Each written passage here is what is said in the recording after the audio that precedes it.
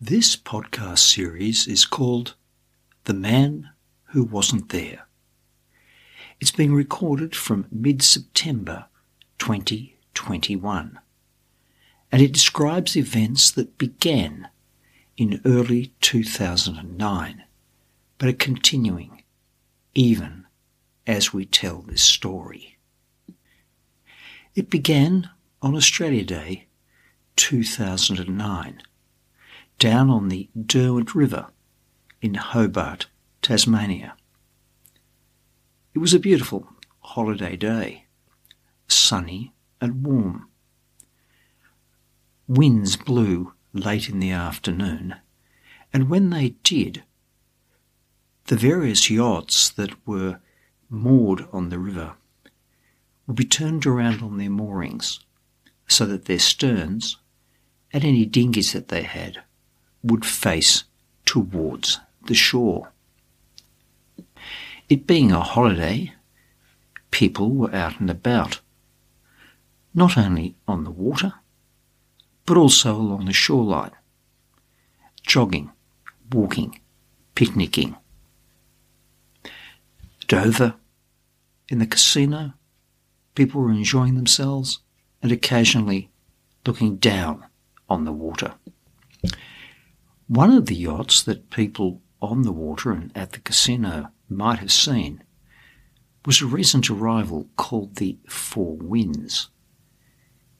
It had been sailed down from Queensland by its new owners, Bob Chappell and Sue Neil Fraser. They were preparing it for an overseas cruise, a dream that they'd had for quite a while. And in order to prepare it, they spent a lot of time on their new yacht, including on Australia Day. That afternoon, Sue had left Bob working on the yacht, and she'd taken the dinghy and returned to the shore where she'd tied the dinghy up near the clubhouse. The Four Winds dinghy was a Quicksilver Zodiac with blue and white trim and a fitted outboard motor. It was in tip-top condition. For those without accumulated wealth and not much else to do on a late summer's afternoon on a holiday, a bit of quiet yacht break-in seemed like a profitable way to spend the time. After all, consider the advantages of this kind of pilfering. First of all, one has access to a place that is empty. Secondly, you can readily find out that it's empty by observing the lack of any dinghy or any other kind of tender alongside the yacht.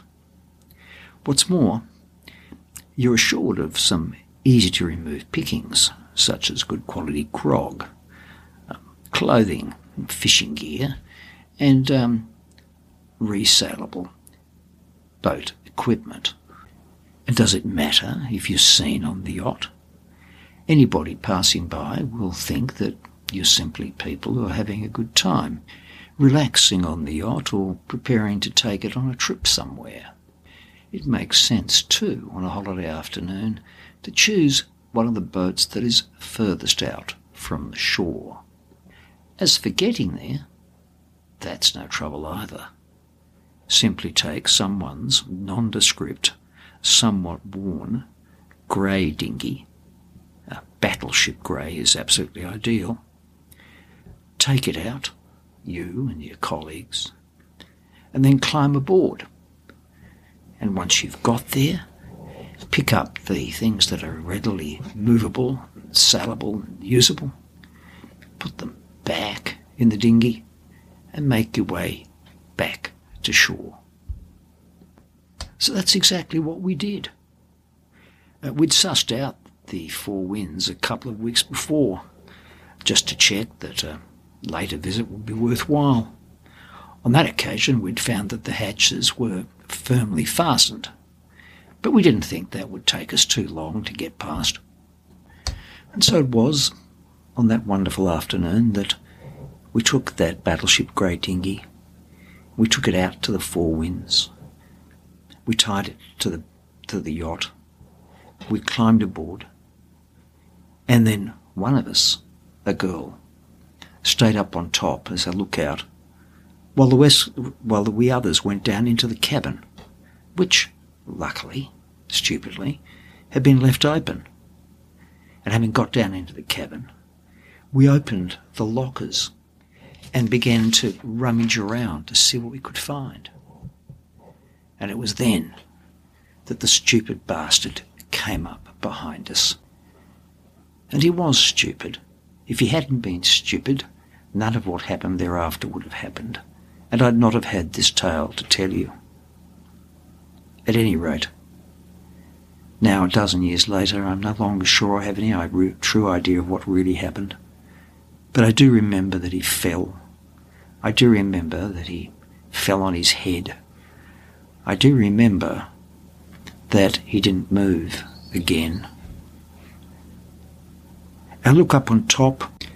There was nothing nearby.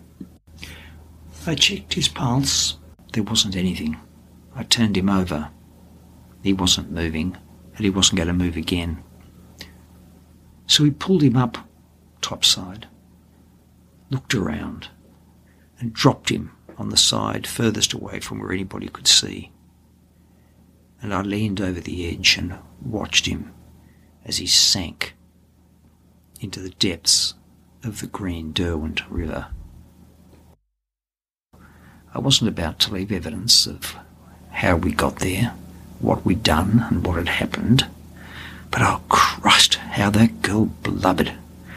And then she chundered on the deck, spewed all over the place, back, down into the cockpit, back into the innards of the boat, and I opened every valve I could find.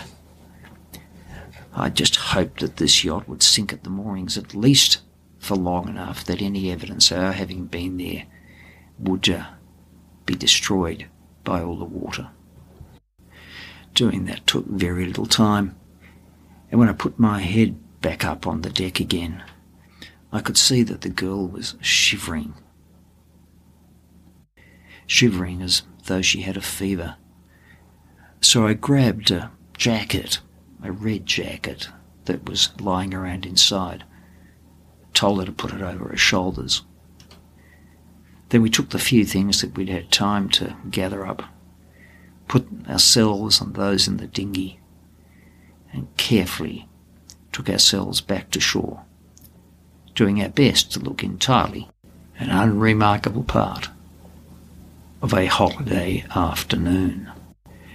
When we got back to shore, she put the jacket on the fence, and I went around to the clubhouse and found the dinghy to the Four Winds tied up there.